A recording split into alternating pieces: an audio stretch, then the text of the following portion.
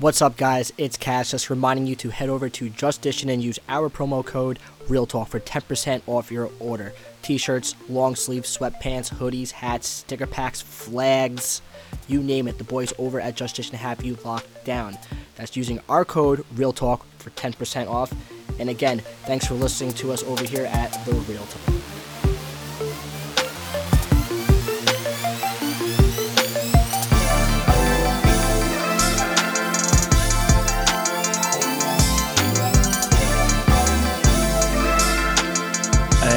All right, ladies and gentlemen, welcome back to a very special edition of Real Talk. I am your host, Dami Hockey, Dami CNY, Dami Dollar Beers, Dami Everything. What up, what up? We got a wicked fun episode for you today, talking all things NHL, specifically the Montreal Canadiens. I'm sure a lot of you are going to love that, especially all the Canucks fans I'm friends with that are listening to this. First, let's kick it around to the crew. We got down on the island, Dewey Crocs. What up, bud? Yo, what's going on, guys? Good to see you all. I have a few words to say about Barry and Company, but we'll get to that in time.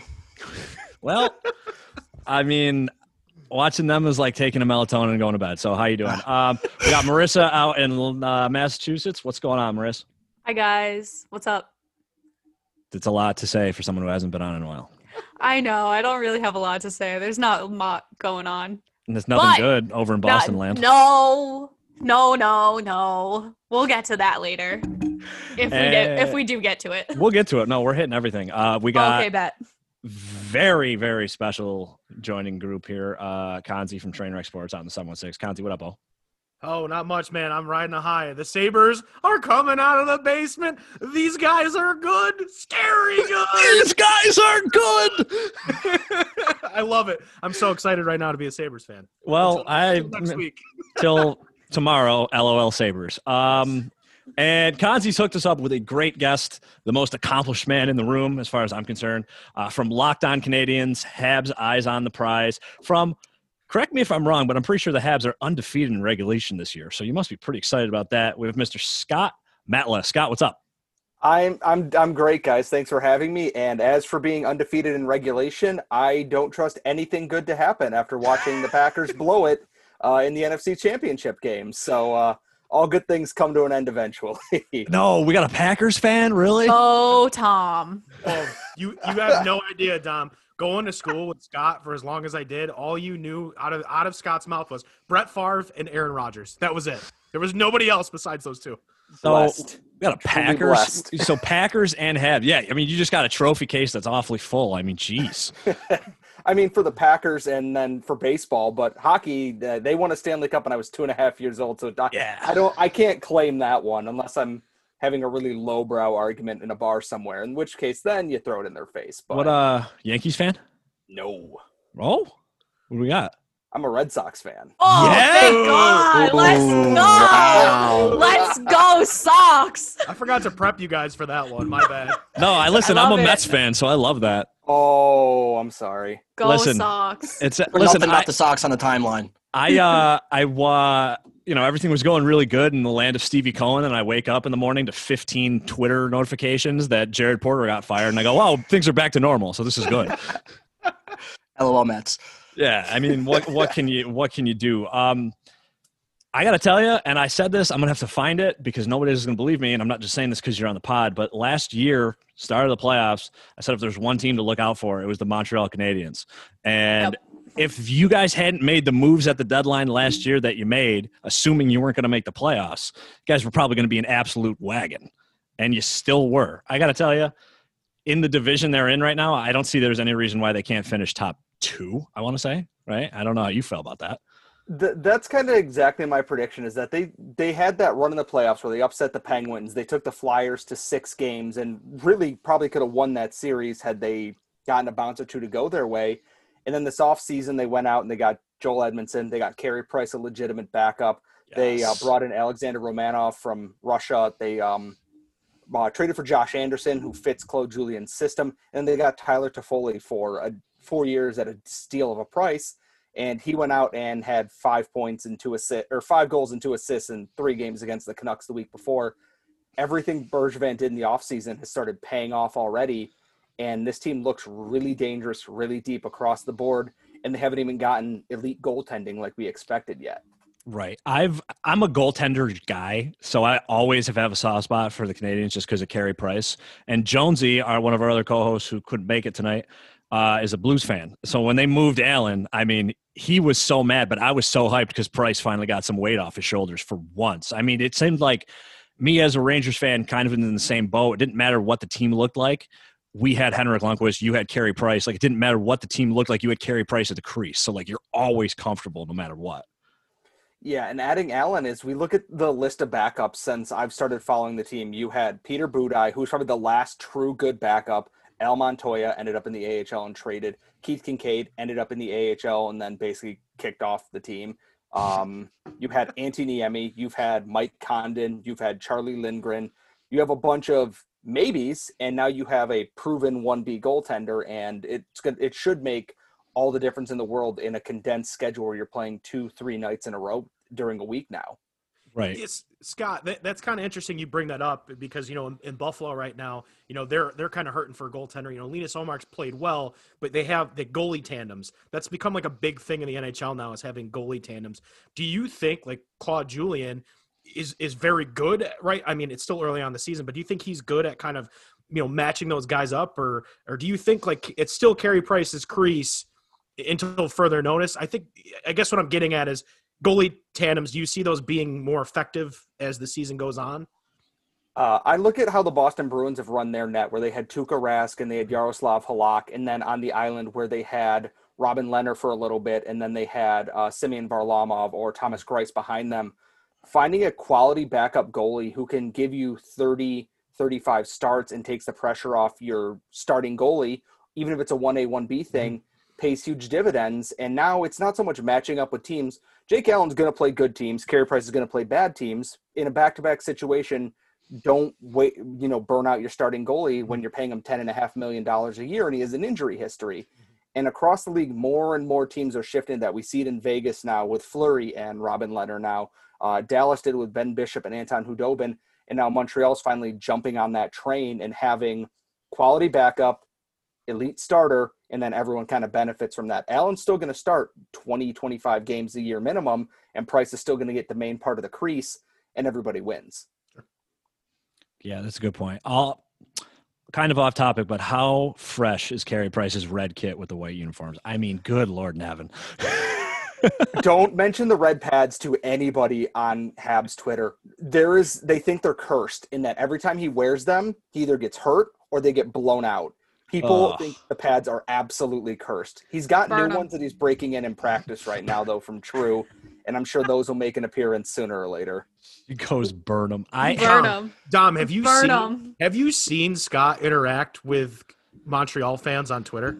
It's brutal. No, it's like and Scott, this isn't me like calling out. This is me saying like Scott will literally post an article with facts in it, stats, shot charts, everything, and they'll go, "No, I don't agree with that." Then Scott's just like, "Hey, here's like my PowerPoint presentation on the Habs," and they'll be like, "Nope, still don't believe it." And Scott just sits there on Twitter and he's just like, "Okay, I'm done." They're some of the worst fans. Like, it's crazy. As a Bruins fan, I can attest to that. Like, just having to have them in the same area as you is just, I have awful. a ranking. I have a power ranking of fan bases I do not like to engage with on Twitter. And I'm sorry for the Canucks fans listening to this, but after they tried to dox me for posting a highlight, Vancouver is always going to be number one on the list. Then it's going to be Montreal's right below that. Our own fan base is brutal. Toronto fans, just because they cannot take a joke to save their life. So taking top selfies. three Canada. Yeah, they're taking selfies. Edmonton and then Ottawa.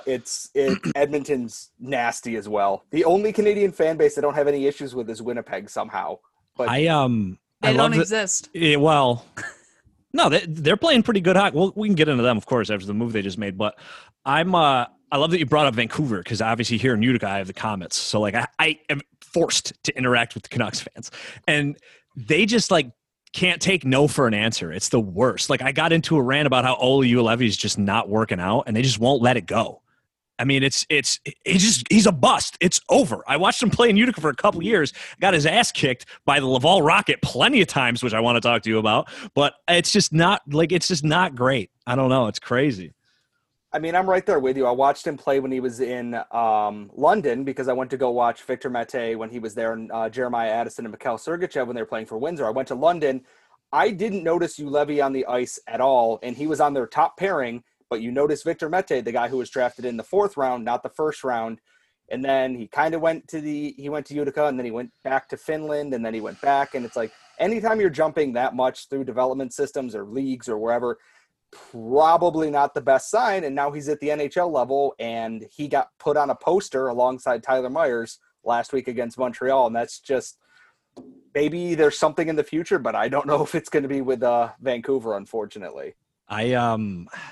As far as I'll touch briefly on the Rocket just because I want to bring it up because now he's obviously with the big club. I remember last year, this is before everything got shut down. I don't remember specifically, but I remember seeing in the news the transactions, they dropped Jesperi Kotkaniemi down, and I go, oh, that's good because we're playing Laval next game, and he put up 4 points. I mean, that's – I go, that's good. And now he's working – like the kid's filling in great for 20 years old. I mean, the kid's filling into the game great. That's development, Vancouver, not what Olli Juolevi is. It was funny is that he got sent down to the AHL. He was having a real rough NHL sophomore season, and the Habs went, what if we drop him down a level, give him some time in a league that doesn't play at the same pace and let him get his confidence back? And he just came out there and started putting up points immediately on the power play at even strength. He had like 12 assists before he got his first goal of the year, which was into an empty net. And then he punctured his spleen and got shut down and then came back for the playoffs and was incredible after going back to Finland. It was a strange year that they actually did the right thing for once instead of forcing this kid play through it. No, go down a level. We'll be fine. This team sucks anyways at the NHL level. You're going to get top-line minutes, and the Rocket are in a power play rush, or postseason rush, I should say, and that obviously didn't matter. And it seems to have paid off in a big way. Joel Bouchard worked a lot of magic with him in the 14 games that he was there. Yeah, no, he skates great. So like you have that to work with right off the gate, which was fantastic. And he just looked like he was on a different level every time. Like when I saw him play here, I was like, this kid is just on a whole different level. And then correct me if I'm wrong. I'm pretty sure at the time too, I want to say Kincaid was in the crease a little bit. I want to say he was in the AHL still. I can't remember, but I was like, this Laval team is just, I hate playing these guys. I can't stand them. They're like rats. They just show up and don't go away. It's the worst. It's funny is that Kincaid basically got loaned to Charlotte to like, okay, you go play there now because you're not working out well in the AHL level, and he wasn't. And they brought Michael McNiven up, who had bounced between 3 ECHL teams at that time, and he went 3-0-0 in his 3 starts, and Caden Primo rebounded into form. And the Rocket are like, oh yeah, we're really good at this. They traded Phil Verone and Riley Barber for Joseph Blandisi and Jacob Lucchini, and somehow the team got better after trading 2 AHL All-Stars. And they were such a strange team that they didn't have a lot of superstars or any that you would consider that, but just made it work. They were that hard work and effort team. They had all the cliches that a coach is going to love in a post game.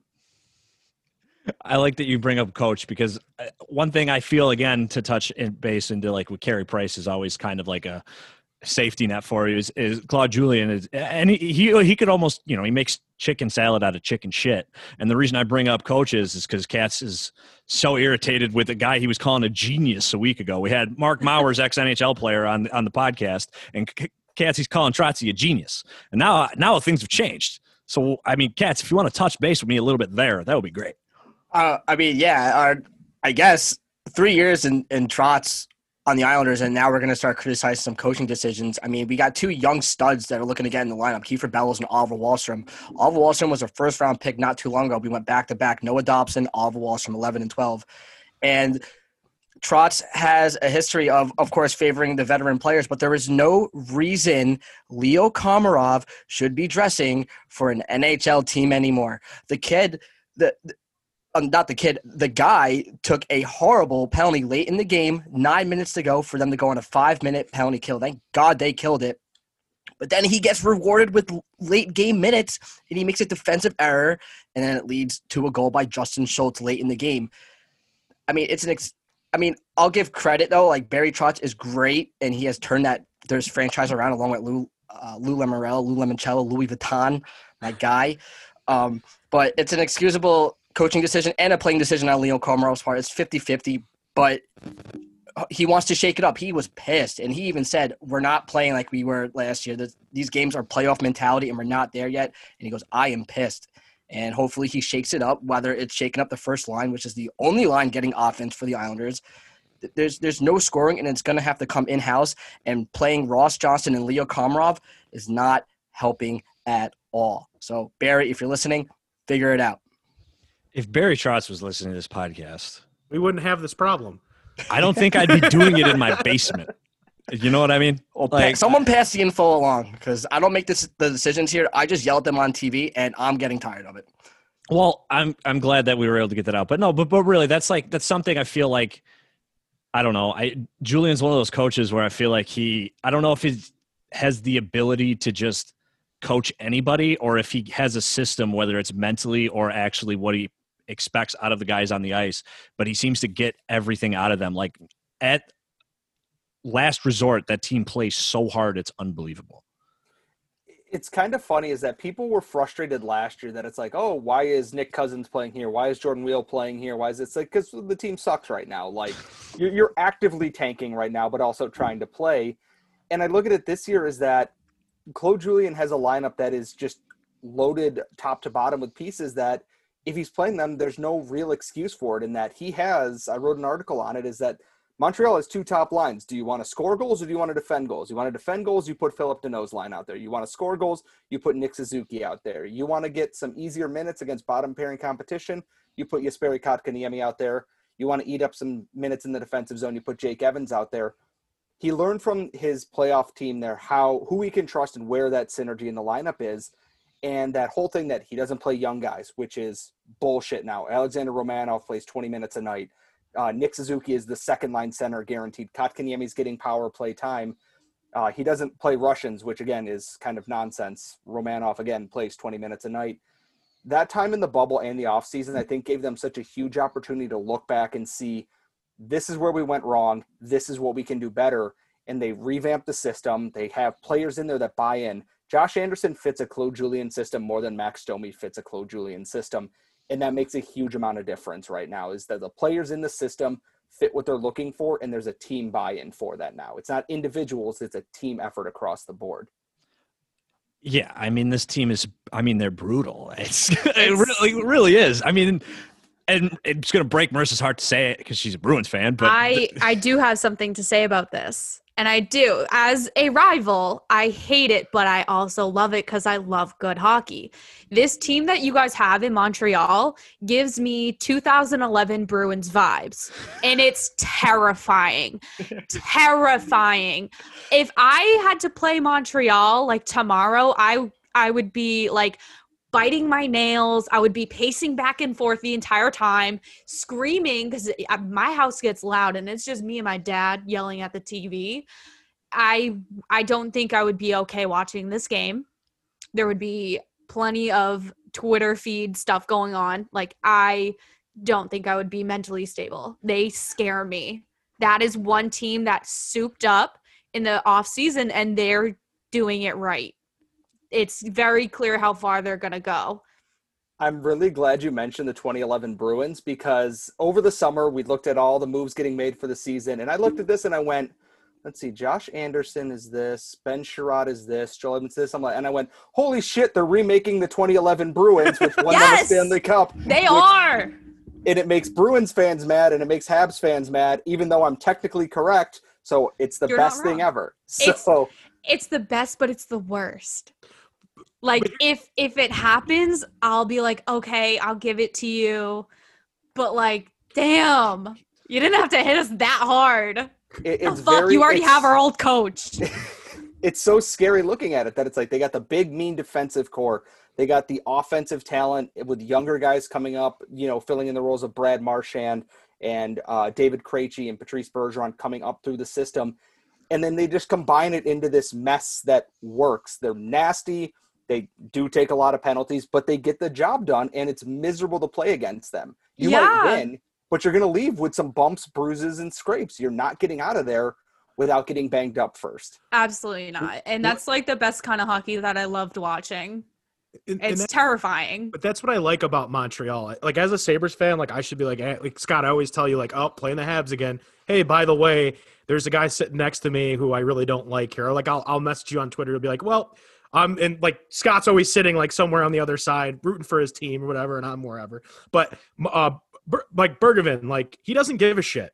Like that's what I love about him. He might be the most like the funniest GM ever. So like Sebastian Aho, he's like, you know, he just offer sheets him, and like Carolina's like, okay, well we'll pay him wherever, and Bergevin's like, haha. Like, now you got to overpay for him, which, you know, he's a great player. It's just, I love the way that he operates. People say, that's the worst decision ever. And he's just like, hey, I'm the hockey guy. I'm the hockey mind. I'm going to run this damn team. And I feel like Montreal has gotten to where it's at because of him. And I think there's a lot of people that, like, don't like him.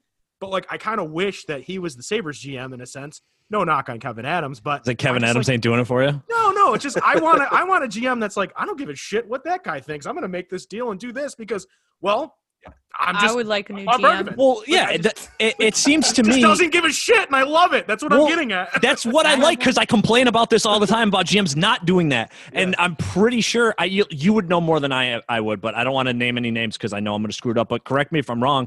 He's had like his eye on guy. It's like almost like he always gets his way in the end. Yeah, you know what I'm saying? Like the Habs will like kind of be rumored to looking at somebody a couple years ago, and then nothing, and then boom, he's a Canadian. Like, what is happening? Sooner or later, Marc Bergevin gets his guy. He was apparently interested in Tyler Toffoli ahead of time. He was interested in Josh Anderson ahead of time. The interest in Patrick Laine and Pierre-Luc Dubois, and I went, okay, so I'm going to mark this about 3 years in advance on the He's going to get someone in there at some point. He's going to get him. He's going to get him at some point. And the thing is, 2 or 3 years ago, people would have called for Bergevin to be, like, executed in the streets. He was terrible. He was losing trades. The team was losing. People were getting overpaid, and the team just wasn't good. They had lost the Subban for Weber trade initially, and that's paid off down the road here now. But he's taken everything. He's learned, and he's actually stood on his own. He's not getting advice. He had Rick Dudley there for a while and Scott Mellenby there for a while, and now it's him and Trevor Timmins. And you can see Timmins having his hand in drafting and looking at prospects, and Bergevin knowing his way around the hockey world, and he's building the team they have their vision around now. It's not, okay, one at a time. He went out and got Jeff Petrie from the Oilers for, as the SB Nation Oilers blog called it, a second-round pick and the gum on the bottom of his shoe, and he turned into a top 3 defenseman on this team immediately. He went out and got Thomas Vanek for cheap. He went out and got all these pieces. He's learned so much, and now his mantra was no excuses for the longest time. He's got the players in there. He's got his coach. He's got the right guys. He's got the buy-in. This is it now. He stopped straddling the fence between, okay, but I don't want to trade everyone, but I don't want to blow it up either. He finally leaned into, we're going to go for it. We're at the cap ceiling. We got all these veterans. Screw it. Let's do it. You know, we're going full Leroy Jenkins on this shit this year. Sweeney, take notes. Let's go. My GM needs to take notes. It's hilarious you say that too, because Petrie's second on the team in points now, and then ahead of him you got Tyler Toffoli, who all the Vancouver fans, again, if they haven't turned the podcast off yet, are rolling in their graves because they don't want to hear about how they stole Tyler Toffoli from us even though he played 10 games with them. I mean, what a move that worked out big time for you guys. Holy Jesus. We were sitting around after the whole Taylor Hall signing thing, and I remember losing my mind. Taylor Hall signed in Buffalo, and I went, well, what the hell has he done this offseason? Josh Anderson scored 1 goal last year. Joel Edmondson might be a 5th defenseman. And I'm just losing my mind over this.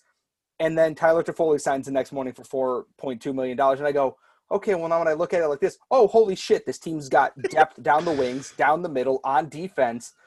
One little move makes all the difference. He leads the team with 8 points in 6 games. Petrie has 7 points in 6 games. Like, something clicked in the point there that it's like they're missing that one piece, and Toffoli was that piece. They've missed out on the past. They missed it in Aho. They missed it in Tavares. They missed it with Erik Karlsson. They missed it with Taylor Hall, and then got the next best option anyways this year.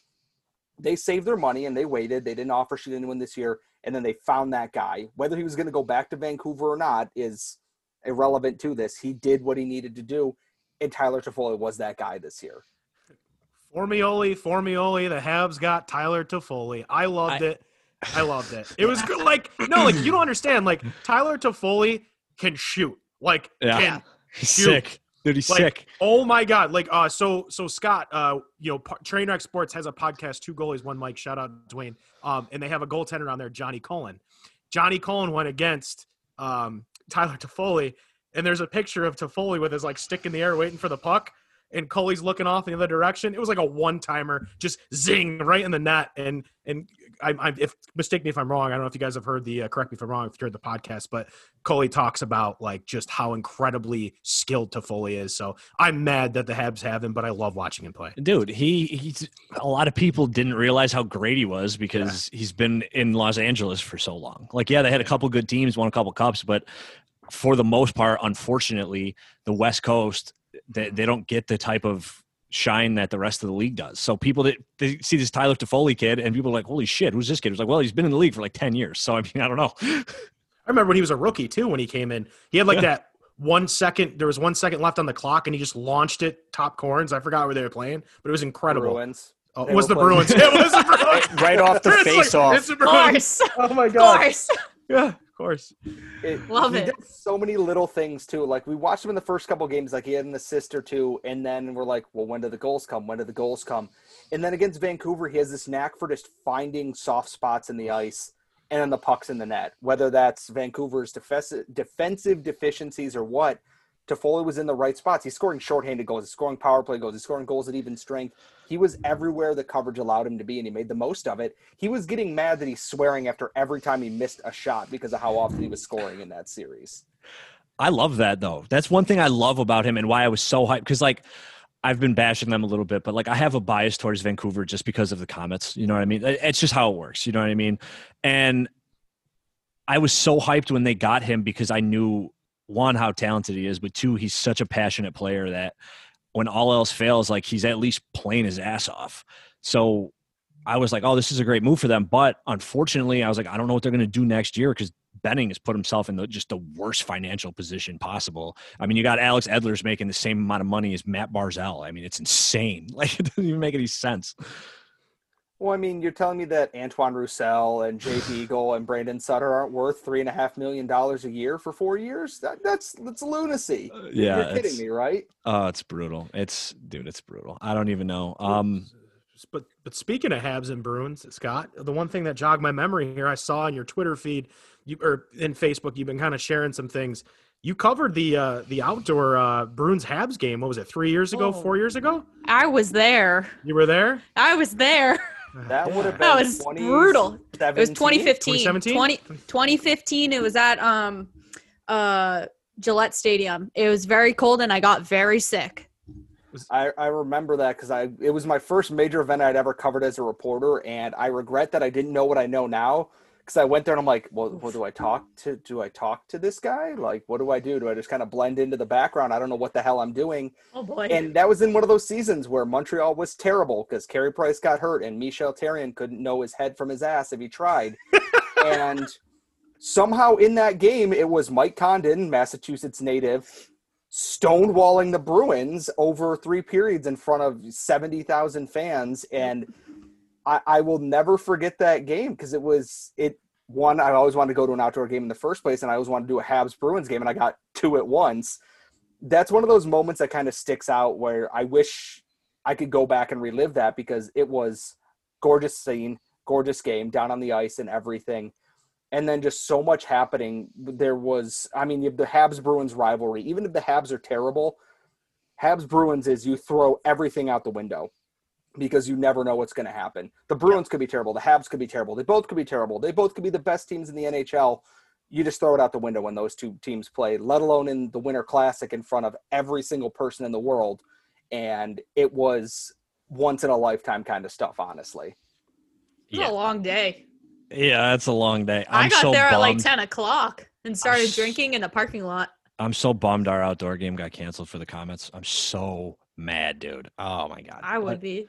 Yeah, but we'll do it next year, hopefully.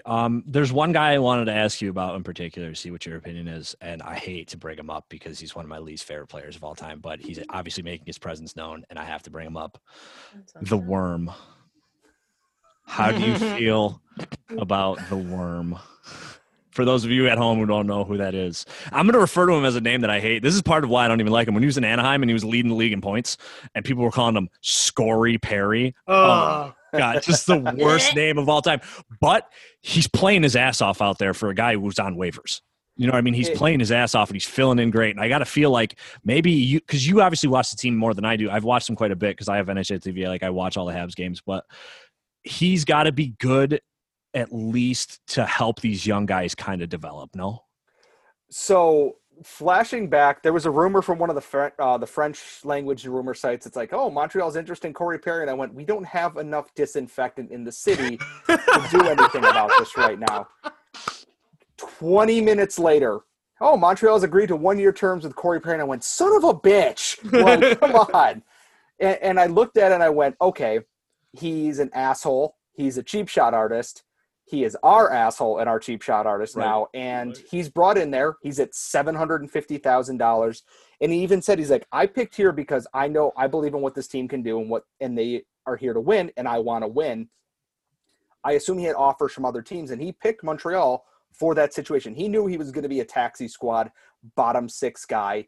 And he's getting his chance now because Tyler Myers concussed Yoel Armia. And now Corey Perry steps in, scored in his first game, didn't do anything suspendable, and is there to be a veteran presence. He's on a line with Toffoli and with Kotkaniemi, which now conflicts Western fans in California who have to watch Tyler Toffoli and Corey Perry play on the same line now.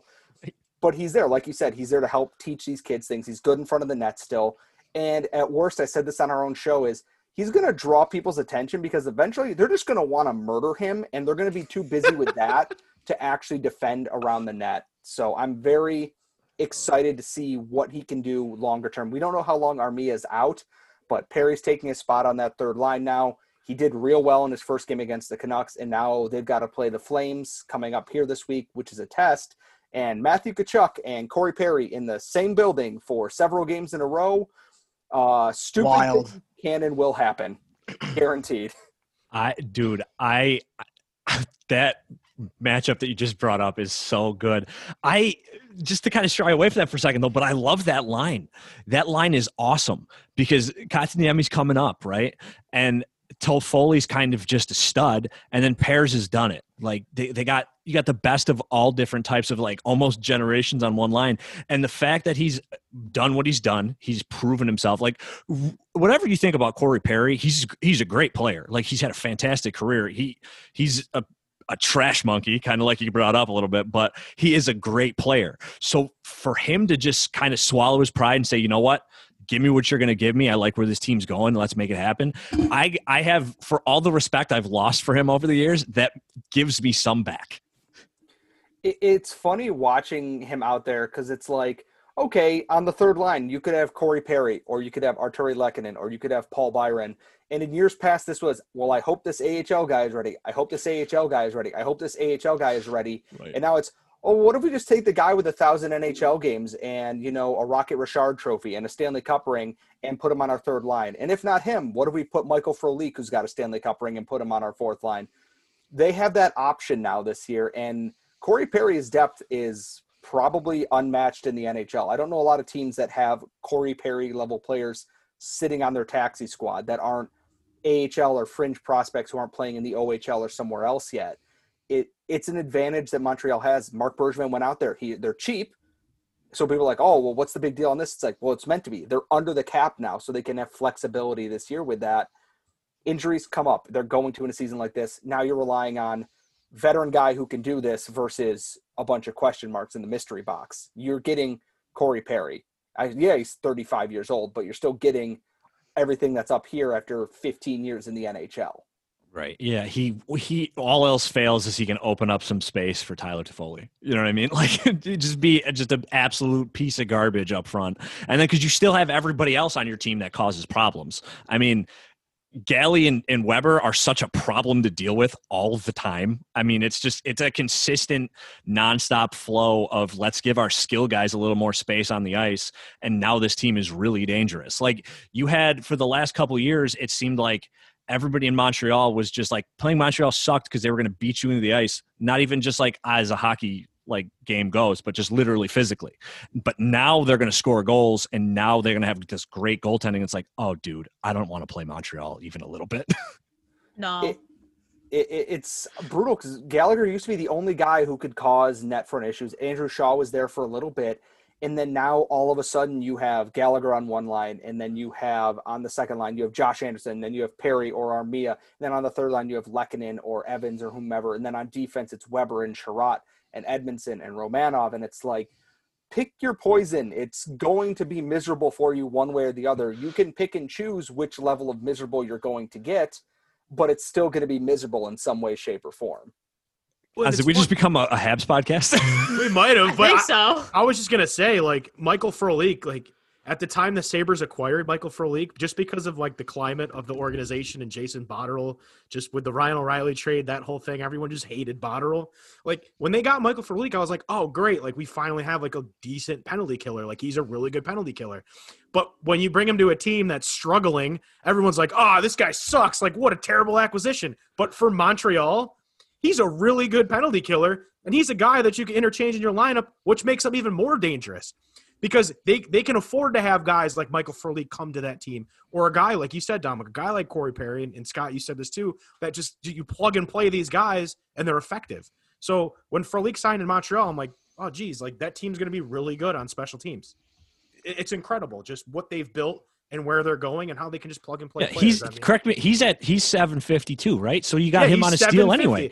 I mean, dude, what is happening? Is Montreal coming back? It's almost like Bergman's sitting there with a middle finger to everyone, like, ha ha ha ha ha ha ha, we're gonna win it all. I love it. It's great, you know. So he's getting these guys that on other teams maybe they're going to be punching above their pay grade in terms of where they're playing in the lineup, and then when you plug them into the right spot, it just clicks. Like Nick Cousins was playing in the top 6 in Montreal, which did not work, and then he went to Vegas. He's playing bottom 6, fourth line minutes, and suddenly it's working for him. Mm-hmm. It's all about finding that fit, and Perry, as a taxi squad fill-in guy right now at his age, is working. Michael Frolik hasn't even played a game yet, but when he does, it's going to be a fourth line guy. They'll move Lehkonen or Byron up because they've played up in the lineup and they work there, and it's going to be fine. It's all about finding that kind of balance between where you need someone to play. And I know we were talking about Wahlstrom and Kiefer Bellows. Barry Trotz has to find the right spot for them in the lineup because I know what Wahlstrom can do. I know what Bellows can do. I watched Bellows do it at the World Juniors tournament a couple of years ago. He's capable of it. Find that spot for him. If it means you got to drop a veteran down the lineup, eventually you have to do that. It's not going to be easy, but if it helps your team win, guess what? You make that sacrifice for it. Right. Barry's got to start blooding up the lines a little bit. I mean, I understand like the Capitals had a depleted team last night. They have no Ovechkin, no Samsonov, no Orlov. They lost Backstrom. They lost Lars Eller in the middle of the game. No Kuznetsov. So he went with that safe lineup with a few veteran guys, like I mentioned earlier, Komarov and Johnson, just to fill in those roles. But you got to give the kids a shot here. I mean, with the shortened season, like I think that's what it's all about with all these teams here is to see what these young prospects that all these teams have to get a shot and play. Exactly. Is eventually you have to swallow your pride. They're going to help. The issue for Montreal was they didn't have young guys to play for the longest time because their AHL development was, to put it the most, I guess, professional way, it was a shit show. There was nobody coming up, and you were just grabbing whoever was on the top line and throwing them out there. And if it didn't work, oh, well, I guess we'll go overpay in free agency now. And it's a different story around the NHL now. You see teams like Toronto that have ECHL team, AHL team, and they're working that development ladder up. More and more teams are opting for that to get their prospects ice time and actually get them in the spot they need to be in. You don't want a guy who's not ready for the AHL trying to play first-line AHL minutes, just like you don't want a guy in the NHL who's not ready for it yet, because then you stunt their prospect growth.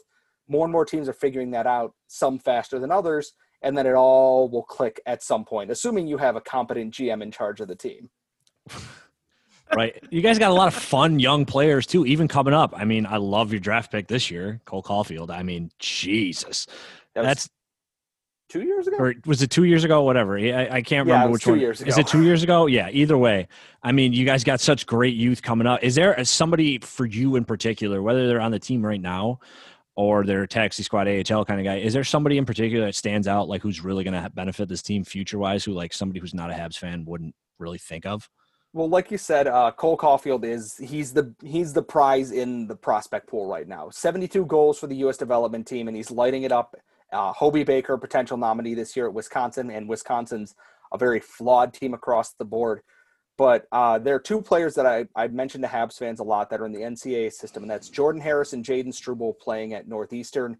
Harris plays this calm, composed, no frills kind of regular style. You wouldn't notice him on the ice until you see his name on the score sheet. Jaden Struble plays like a young PK Subban. He wants to be in the play. He's aggressive. He's physical. He loves getting in the mix with everything.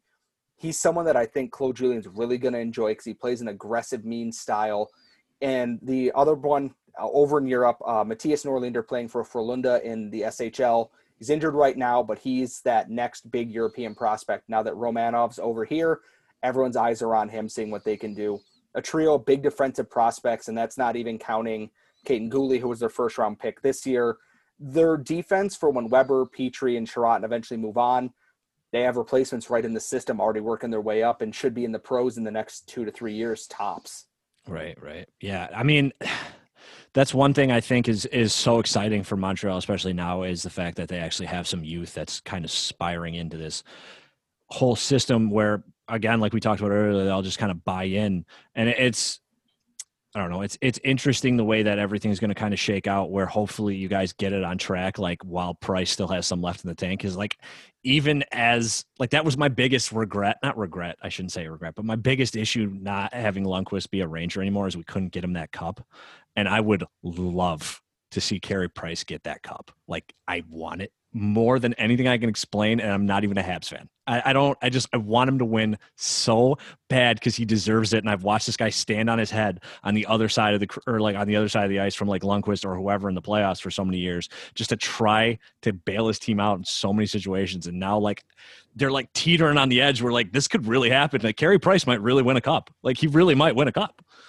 Let me ask the four of you a question. When he retires and all is said and done, as it stands right now, do you think Carey Price should have his number retired in Montreal? Absolutely. Absolutely. Yeah. Especially that with shouldn't be a question. Too. Like, I feel like when he signed that contract, everyone's like, oh, here we go. But, like, he's been a staple for that franchise for so long. I feel like you have to, you know? It's like disrespectful if you don't. I was going to say, what if I told you this is an ongoing debate because every Habs fan looks at this and goes, well, he doesn't have a Stanley Cup. Well, then who cares? No! That's exactly my point, because you look at the names in the rafters and they go 1 Stanley Cup, 4 Stanley Cups, this, that, and the other thing. I'm like, yes, different era now, though. You have a guy who won a year. He won literally every award that he could possibly be nominated for. He's the franchise leader in wins. He's gaining on the shutout thing. He has all these things. If a Stanley Cup is the only thing stopping him from getting his number retired, we need to reassess, because no Canadian teams won a Stanley Cup in almost 30 years now. Like, reassess your priorities on this, because we talked about it with other players too. Eventually, they talked about it with Saku Koivu. Well, he never won a cup here. Yeah, well, so did a lot of other freaking players. Guess what? It's an ongoing debate with Habs fans. I personally think when all's said and done, yeah, you got to put his number in the rafters. The guy was the franchise for a decade plus. Like, you can't do him like that whenever his time comes. He is the face of the franchise. I'll go up to the Bell Center and do it myself for them. Here's the thing, though, that you bring up that reminds me, and not to bring up football, but as a Bills fan, that aggravates me still. I love Jim Kelly, Andre Reed, Thurman Thomas, and I love Bruce Smith. And I'll love them no matter what. But at what point do you stop reaching into the past with these players? Like, I think you have to move on and you have to start breaking these players up by generation or by, like, every decade, because – when you think Habs, you think Carey Price. You really do. Like, when Subban was there, sure, fine. But yes, Pacioretty too. But when you tell me who's your favorite Habs player, I would say Carey Price, because that's probably, without talking to Scott, probably the only player that I could rattle off the top of my head. Carey Price. I mean, that guy's number should be retired just solely based on that. He's a household name across the world. Yeah, if you look at his career numbers, and the argument of the Stanley Cup, as you mentioned, like the last time a Canadian team won a Stanley Cup was the Canadians anyway, correct? In 1993. Yes. So we're talking legitimately. The amount of things that have changed in the league since then is absolutely insane, for one. But two, I mean, what else besides the cup? What else can the guy do? I mean, legitimately, his numbers, I can't even sit here and list off anything because it would take me too long. It's insane. The guy's had an absolutely bananas. If you ask me, a guy whose favorite player is Henrik Lundqvist, a guy, I have his jersey upstairs. I have like 3 of his shirts. All-time favorite player. Carey Price, without question, is arguably, in my opinion, one of the best goaltenders of the generation, if not ever. And to even ask that question is absurd to me personally. The biggest issue is you have the fan base that grew up watching the end of the Rocket and Jean Beliveau and the start of the 60s and 70s dynasties. You had the players who watched in the 80s and early 90s, the last Stanley Cups, the early days and ending days of Patrick Roy. Then you had the people who grew up in the dark era where it was Saku Koivu and his band of Merry Misfits. And now you have the new generation of all these players coming up in the 2000s and 2010s. There's such a divide across the fan base that it's like, well, we used to wake up and the Canadians would win the Stanley Cup that year like clockwork. And if they didn't, it was an issue. And then they fired everybody. There's such a divide in the fan base based on that. And I'm like, I love history, obviously. I love looking back at some of the teams from the 70s and in the 60s because they were so good, and seeing some of the names that are on there. And it's just Hall of Famer, Hall of Famer, Hall of Famer, Hall of Famer, Hall of Famer. Oh, that guy wasn't, but he also led the league in this, and Hall of Famer, Hall of Famer. But it's such a different game now that we need to kind of look at modern era. Carey Price is the franchise for the modern era. After Patrick Roy left, we had good goalies, Jose Teodor and Jaro Halak while he was here. And then you have great goalies, and Carey Price is a great goalie. You have great players. Eventually, you have to do what's right by that, and that includes you got to let go of this. Well, he didn't win a Stanley Cup. You know who else didn't win a Stanley Cup? A lot of other freaking teams. That doesn't stop them from doing it. Like, I mean, Toronto Maple Leafs are like a perfect example too of like they want to. Well, when Lundqvist is done, they're going to put his numbers in the rafters probably before he's even officially done saying the words "I'm retiring from hockey." You know what I'm saying? It's like, and this is not a knock on the Habs. I swear to God, I'm not talking trash about the Canadians when I say this, but a lot of their cups came when like the league was half the size of what it is right now. So I kind of feel like we can roll this into a question because we're going to get towards something that Kanzi wanted to ask anyway. But as being someone who covers the Canadians, this is something that drives me nuts in the NHL and hockey right now, is like there's this like old boys club of always doing the same thing the same way, like never changing anything. And being the Canadians, being the team that they are, is that something that drives you crazy, being like someone who covers this team? Or is it kind of something you just kind of shake off and deal with it and just assume that all hockey teams have this fan base? It's not just the Canadians, because I do love prospects and I love the draft and everything.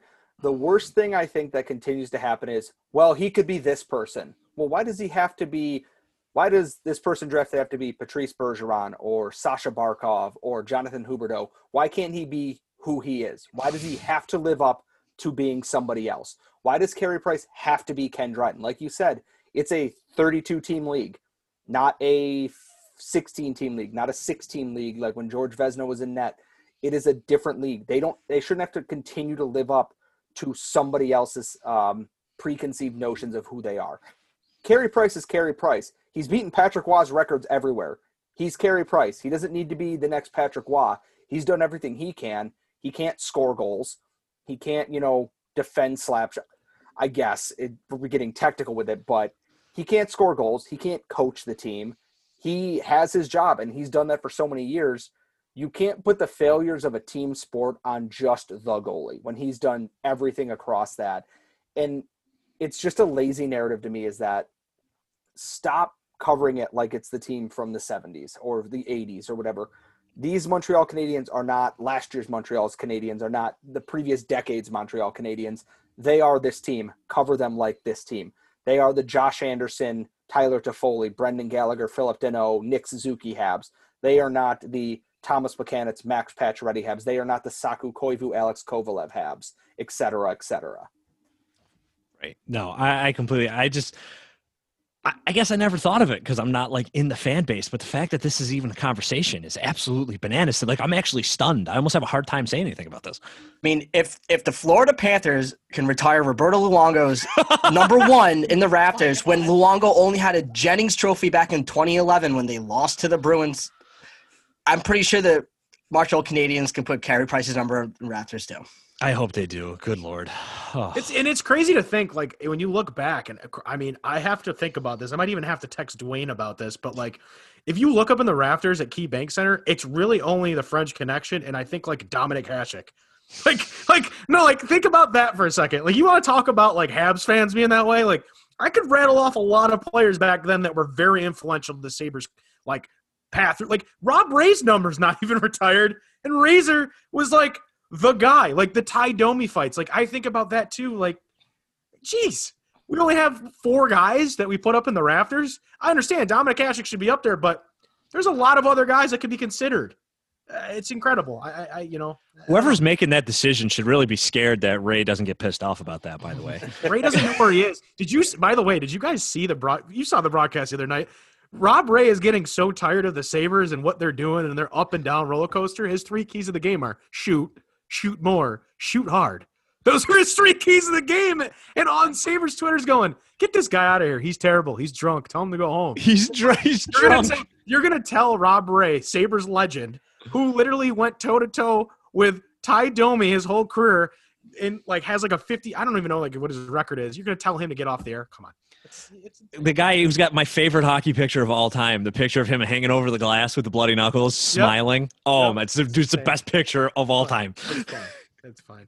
But, yeah, so I don't know. Hockey's weird now. And, Scott, like that's the thing. We were talking a little bit before the show, about hockey analytics, shot charts, these high-quality chance stats. I mean, do you ever write an article and just go, this is just too analytical heavy? Or do you ever look at it and go, I don't even know what I'm looking at right now? Yes and no, in that I try to make it as simple as I can through things. I love using Natural Stat Trick because everything is broken down into columns and you can sort it by raw count. So they had this many shot attempts and this many against.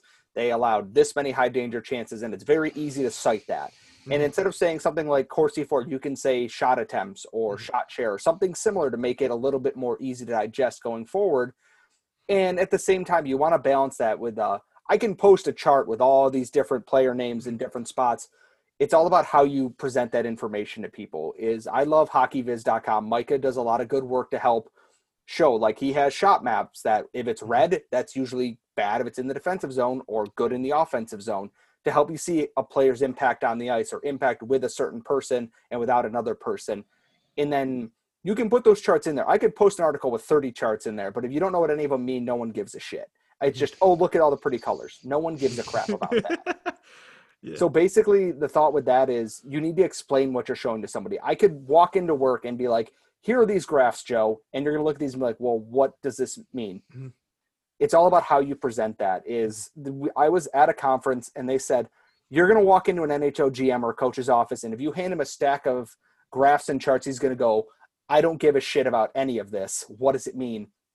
Present it in a way that is emphatic to them, is that your team is getting more chances when you do this versus this. So if I want Tyler Toffoli out there, here's what he's doing well. Here's where he might be struggling. How can I present this information to somebody? He's doing his best work with these matchups. Is he playing better against lower competition? Was he playing great against top line competition? It all depends on what kind of information you want to convey without going too heavy on that. Because if you post too many charts, people are going to kind of lose the plot. So sometimes it's better to pick the ones that best represent your point and then expand on that in your text afterwards. Do you think sometimes with all the analytics that are built up in these departments, they say like, we have a hockey analytics department. Do you think sometimes coaches buy too much into the analytics of the game? Or do you think that, obviously like, take Claude Julien, for example. Do you think he's good enough at separating like, okay, maybe analytically this player may not be the strongest in that category, but I know what I could get out of him? Like, do you think they overthink it? Do you think that I guess is what I don't think coaches are on the bench going, well, I know he had 7 shot attempts, 4, and then 3 again. Mm-hmm. I think they look at it and go, he's giving up chances. When he's on the ice, I'm seeing the play is mostly in our end. And they look at that and go, that's bad. The data that they might be seeing in a hockey analytics department or up top in video review is going to confirm that, and you review that after the game. It's all about marrying what you're seeing on the ice with what kind of data you're getting from websites or from your scouting staff, is that to confirm, is this what I'm seeing or is this actually what I'm not seeing? Because let's take, for example, someone who got a reputation kind of as a slacker, someone like Alex Kovalev who took a night off or didn't look like he's trying. That doesn't mean he's not doing good things out there on the ice, and you got to kind of balance between that there. It's a lot of analytics are not – a coach isn't going into their office mid-game and going, get me my charts, I want to see what's going on. They're going to look at certain plays in certain instances where, okay, what is this player doing wrong here? And then they'll call them and be like, we need to work on getting you into this position, or we need you to do this with the puck instead. You make little in-game adjustments, and then you review everything after that, bus ride home or the next day of practice or in the video sessions, things like that. A lot of the analytics stuff is going to go into the players don't care. The players want to be told where to go, what to do with the puck. Coaches then have that next level of information beyond that, and it's all about marrying that nice little happy friendship there.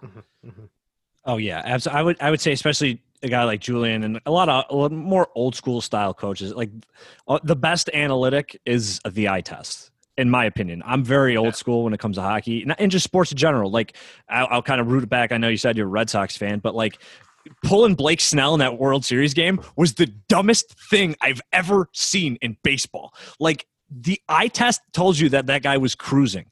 The analytics might have said otherwise, but you didn't need to look at any numbers to see the guy was fucking dealing that night.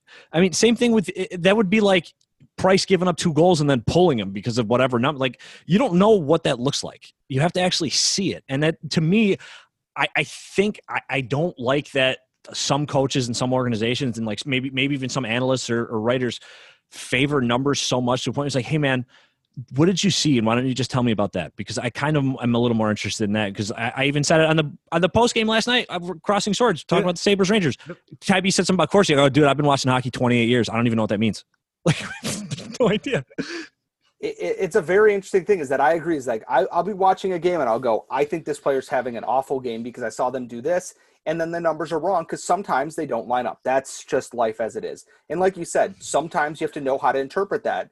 Yeah, your things might be saying this, but guess what? Sometimes a player's on a heater. Sure, he might be giving up 10 shot attempts at the other end and scoring and getting only 3 at the other end, but if 2 out of the 3 are goals at the other end, and the goalie's hot at the other end and your end, it all, washes out. It's a mystery in trying to get everything on the same page because the eye test is important. Sometimes you see a player just doesn't have it on a given night or isn't doing the right things on a given night. Even if the numbers say otherwise, maybe they're just not having it. And then some nights a guy is feeling it and he's scoring on every other shot. He's got a 4-goal night. He's got 6 points and everybody's happy. And he had 20% possession of the puck. You still won in the end of it. So it's such a complicated thing because you do want to see what they're doing on the ice and why that's important. But you also want to see, is this just a one-off fluke night or they have a greater trend that I can see? If they're playing with this person and they're playing well, but when I move them with this person, they're not, you use that to make your team better in the end of it. It doesn't always have to be this micromanaged system. It can be a general broad thing that he plays better with this person because of X reason.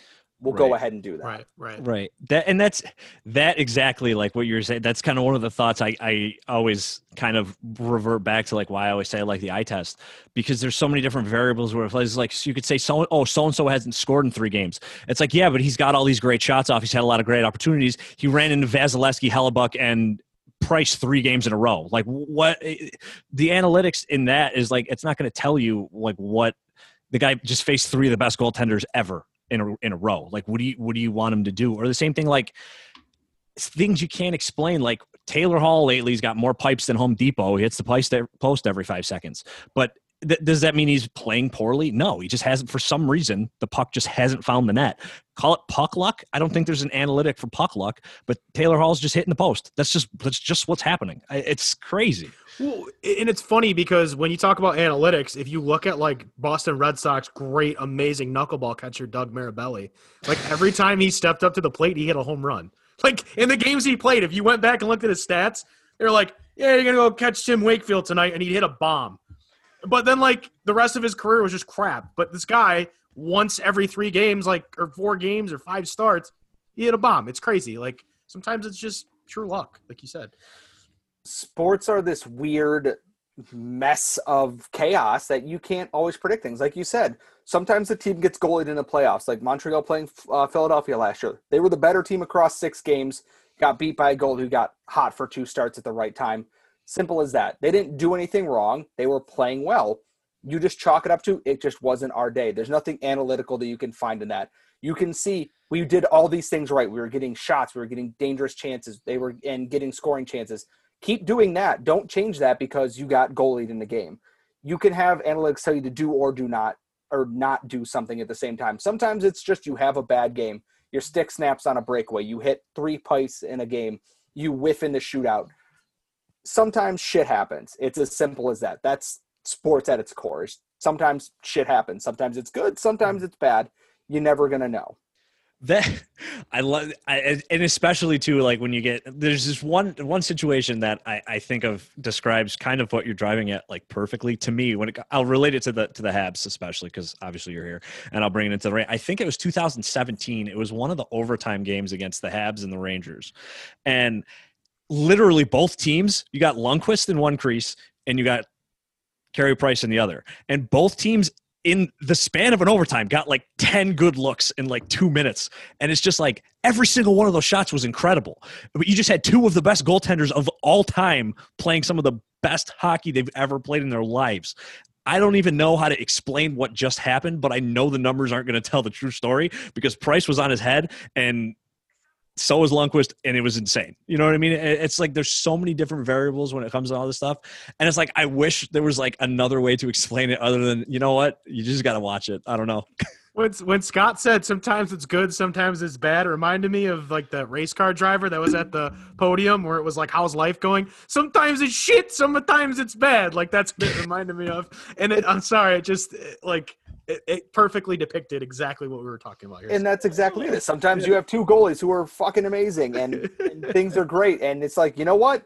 Everyone gave up like 30 good scoring chances in this game. Guess what? It happens. That sometimes you play a game where you just throw everything out the window. And at the end of the day, most teams care about one thing. Is there a W in the win column or not? Like that's all that really matters to them at the end of the day. And then you go and you fix things in practice. And if you tell a player, hey, I need you to try and shoot more from between the hash marks, you're generating high danger chances, but you're saying it in a way that makes sense to them.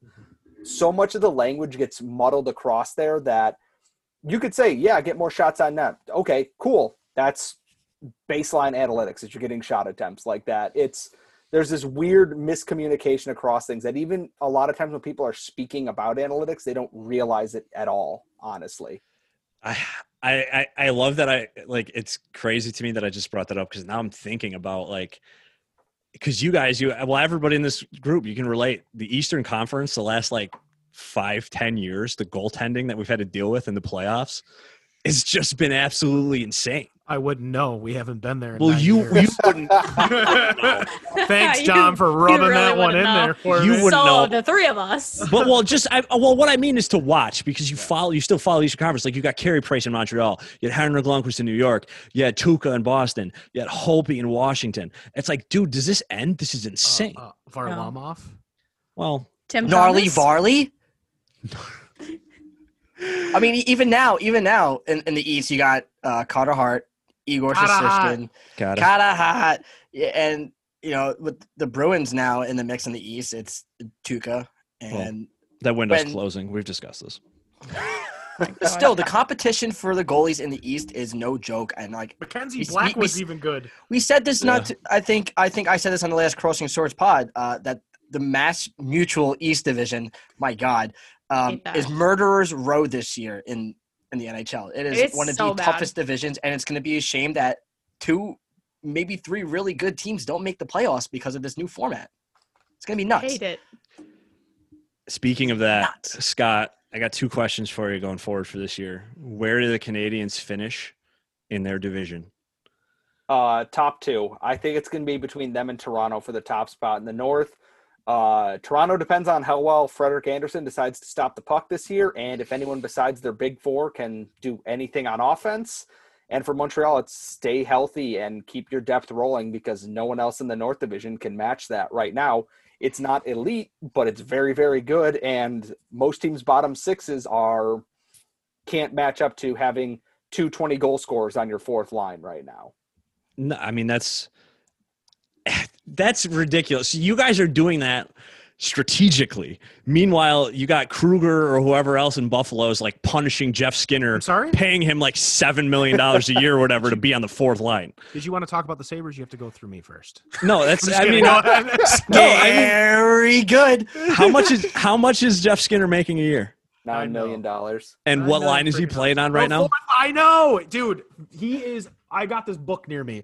Every time geez. Skinner's brought up, he is a badass, and he's playing on the fourth line. And I don't understand. Just put him on the third line. Just put him on the third line. I'd be happy if you put him on the third line.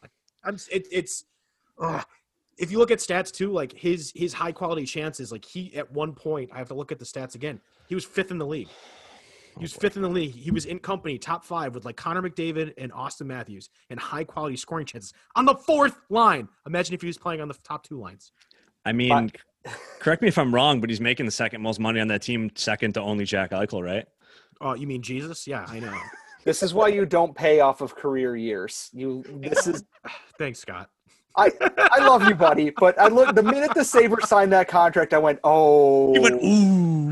And then he saw me at the beer aisle at the store and was like, "Hey, how you doing?" And I'm like, "Not good. I'm gonna take this 24 case of beer home, 24 pack home, and just down my sorrows because this is why you don't pay off of career seasons and use everything." Unfortunately, the Sabres don't have anything in that argument where Skinner goes, "I scored 40 goals last year playing with Jack Eichel." Okay, so what happens if I don't play with Jack Eichel? Well, we're going to put you on the fourth line. You're going to make $9 million, and everybody's going to be mad. Okay, and break. He's making $1 million less than Jack freaking Eichel. With Curtis Laser, Taser, Phaser, whatever you want to call Curtis Lazar. Literally, like, it's insane.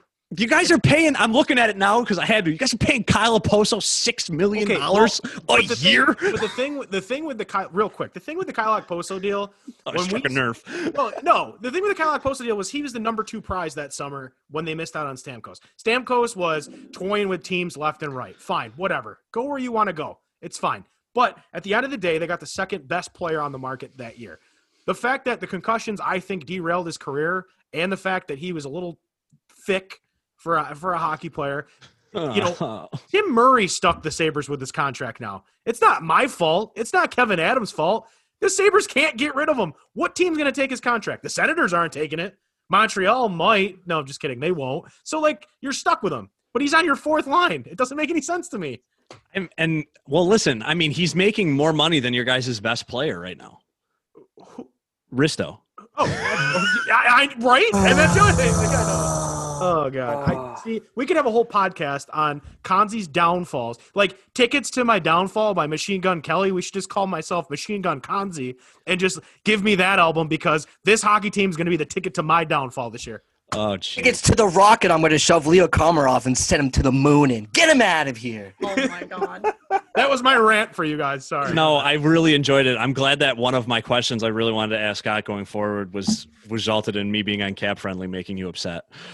So that's fun. That's really through fun. me next time. You want to talk about my team, Dom?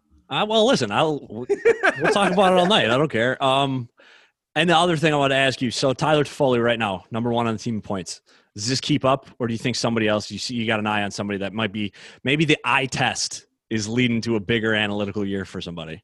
One of Nick Suzuki or Thomas Tatar will lead the Habs in scoring. Tyler Toffoli will not be far behind either. I only say Suzuki. He's getting top power play minutes. Buzzing out there. He's on that second line with Anderson and Drouin, and they are clicking and making things happen. It's only a matter of time. Toffoli might still be the top 3 in the team in scoring. I just think Suzuki's going to be there. Is going to be up there longer just because of the amount of ice time he gets and because he's one of my favorite people to watch in hockey right now. He does all these little sly things so well. He put an Oiler into the end boards with a deke, and it was one of the funniest goddamn things I've seen. That was wild. It was insane. Brutal. Wild Toey. Amazing. He sent Dominic Cahoon to the Shadow Realm, and it was so good to watch in slow motion. He's amazing for a kid that he's 21, 22 years old. Like, just so good. Yeah, I was going to say, he's 21? He's got 3 years under his belt now. This is his third year, I should say. I mean, Dude, and I think he didn't play a lot last year, right? I want to say he didn't play the whole season. No, he started the season on the fourth line because Claude Julien's like, oh, well, I got to work him in, got to trust him. And everyone's like, Claude Julien's not playing the kids. And it's like, would you shut up and trust what he's doing? And then by the playoffs, Nick Suzuki was incredible. And he was top on the team in scoring. He and Drouin tied for the lead in scoring in the playoffs. It's like, yeah, he brought him along slowly. He didn't just rush him into situations. Like when they needed to defend a lead, he went to his vets because that's what smart coaches do. It turned out pretty well. Nick Suzuki is a 1B center right now in the NHL. He's 21 years old, and it's pretty damn good to be able to say that for once. Canadians are a young team. I can't believe this. Oh, you know what though? Habs fans are probably going, they should be older. Because they'll always find something wrong. Sorry, Scott. They will always find they should be older. There is a writer in Montreal that regardless of how the team is doing one way or the other, will always find the negative in a team. They started the season well, and he went, wow, I have nothing to complain about. Carey Price had one bad game in Vancouver, and he went, is Carey Price holding the Canadians back? And I went, literally, fuck your own face. I don't have time for this.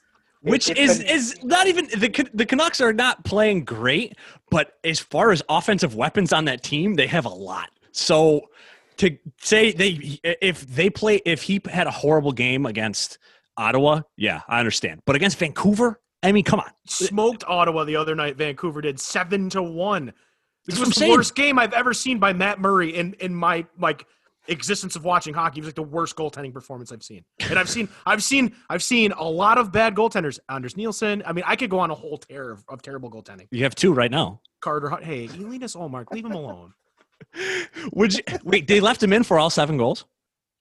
No, he got pulled at some point, but the Canucks were firing on all cylinders. So you're right, absolutely. I was going to say they didn't pull him. That's just mean. But Scott, find a way to age those players in Montreal. Yes, make them get older. Reverse Benjamin Button syndrome. Let's go. I will do my best. I can't promise much of anything. I'm not a scientist, unfortunately. Jesus. Well, hey, what can you do? I mean, I don't know, man. I feel like we've kept you for a while. Anybody else got anything for Scott here? No. You ain't got nothing. Nick Suzuki to really pick it up on the fantasy here. I got him. Scott, how'd your sauce turn out, man? Yeah, Katz, you want to ask him about sauce, and this is all you didn't even ask him. Oh my God! Take it away, Gabagool. I was gonna say it was great. It was a nice, sweet homemade red sauce, some San Marzano tomatoes, nice blended up there, some fresh homemade meatballs, couple of eggs in the sauce over some spaghetti, little Italian bread and some butter. Perfect, man. Did you leave a bay leaf in, or did you take it out? Do I look like an amateur? Oh, all right.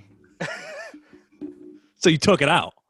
No, right in the bottom when I spiced everything. You pushed it down. You have to leave a little bay leaf in the bottom with the onions and the garlic and the oil there, and then boom, got all those tomatoes and everything in there. I mean, you do what you want to do with it, I guess. I don't know. It's good luck. I was gonna say. And that's what's for dinner. Next week, sweet Italian sausage, a little bit of dry red wine in that sauce. Gonna get some nice thick spaghetti. Gonna be great. Is Scott auditioning for the Real Talk cooking show that we're gonna have? Called this is me convincing my girlfriend that I know how to cook properly. So. Love it. The analytics show anything. It's that Scott can put up a good pot of sauce. There it is. My sauce per 60 is off the friggin' charts. Yes. Oh, this is great. Oh, Scott. Man. Dude, that's awesome. Kanzi, you got anything? No, Scott, I'm telling you, man, I haven't been home in a while, but the next time I make my way up there, we'll definitely find some type of campfire to sit around and have a few real cold ones because I miss you, buddy.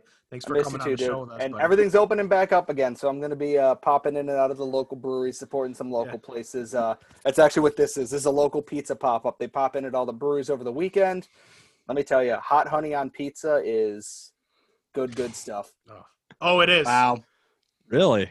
Yes. Oh, yeah. Yes. No kidding. I guess I never even heard of that. Well, yeah. Well, you live little in spicy cut pepperoni, just drizzle a little hot honey. Whoa. Not to interrupt you, Scott, but Kanzi, what is that supposed to mean? Well, I mean, you guys only know tomato pies. You guys don't know, what cheese is. You guys. That's not even true. It's not deep dish pizza, which isn't pizza. It's You guys Yeah. put What's sauce wrong on with a bread and go, tomato pie? here, $23.99. No, Whoa, that's whoa, whoa. no. I love me a Tomato tomato pie, tomato pie, and pizza are two different things. They're not the same. I Oh, was gonna say, One. tomato pie, you just cut it up and you kind of eat it. Listen. Pizza is, nice, hot, or rewarmed. it hot in Listen, the morning when you're drunk. Rochester boys, right? yeah. Right? All right, stick to your garbage plates. We'll handle the pizza down here. First of all, Buffalo pizza is better than New York style pizza. Out of Don't your even- mind. Okay, I'll fight you. Fine. Automatically. Wait. What Take is out the Buffalo table. style pizza? What is this? Curled up pepperoni. Hello. Oh, the cup and char. Nipperonis, dude. Picassos. Like, You know the what? Picassos was You can dank. sleep- I'll give you that. Bro, you can sleep outside next time you come here, cats. Okay, how's that sound? Okay, so Mhm. serious question, Con. Since we're talking pizza, and you said Scott said deep dish pizza. Yes. Isn't a deep dish pizza more of a casserole than a pizza? Yes, you can. I thought it was a crock pot. One slice. I can only one slice. Is it like a crock pot thing? No, well, you can make Deep it in a dish? crock pot. You can make it in Oh, a crock pot, jeez. but it's like a deep dish, and there's just like I don't know how to explain. You just gotta Google it, man. I don't know. Okay. No. Don't Google it because then you'll never stop seeing deep dish pizza ads. Use DuckDuckGo. That's what you gotta Okay. do. Or I'll just go to Chicago again. Do you have an Uno's near you? You can go to Uno's. We don't have Unos No, okay. Well, near me. There's an Uno's in Worcester. I'm not driving all the way out there. Martin Luther King Boulevard. how far is of a drive Did is you say it? Martha It's like- Luther? It's like an hour and a half. Yeah, Martha. Yeah, she was on the cooking show with Snoop Dogg. Oh, I'm sorry. That was You said Martha Luther. I love yeah, it. Martha Luther Stewart. Song. This took a turn. I love this. This That's was why I love probably one of the Hey, best episodes if we've I ever wanted done. to eat pizza with a fork and knife, I'll go for deep dish, but I'll stick to the thin crust. Oh, geez. All right. Well, I think that's enough for us, ladies and gentlemen.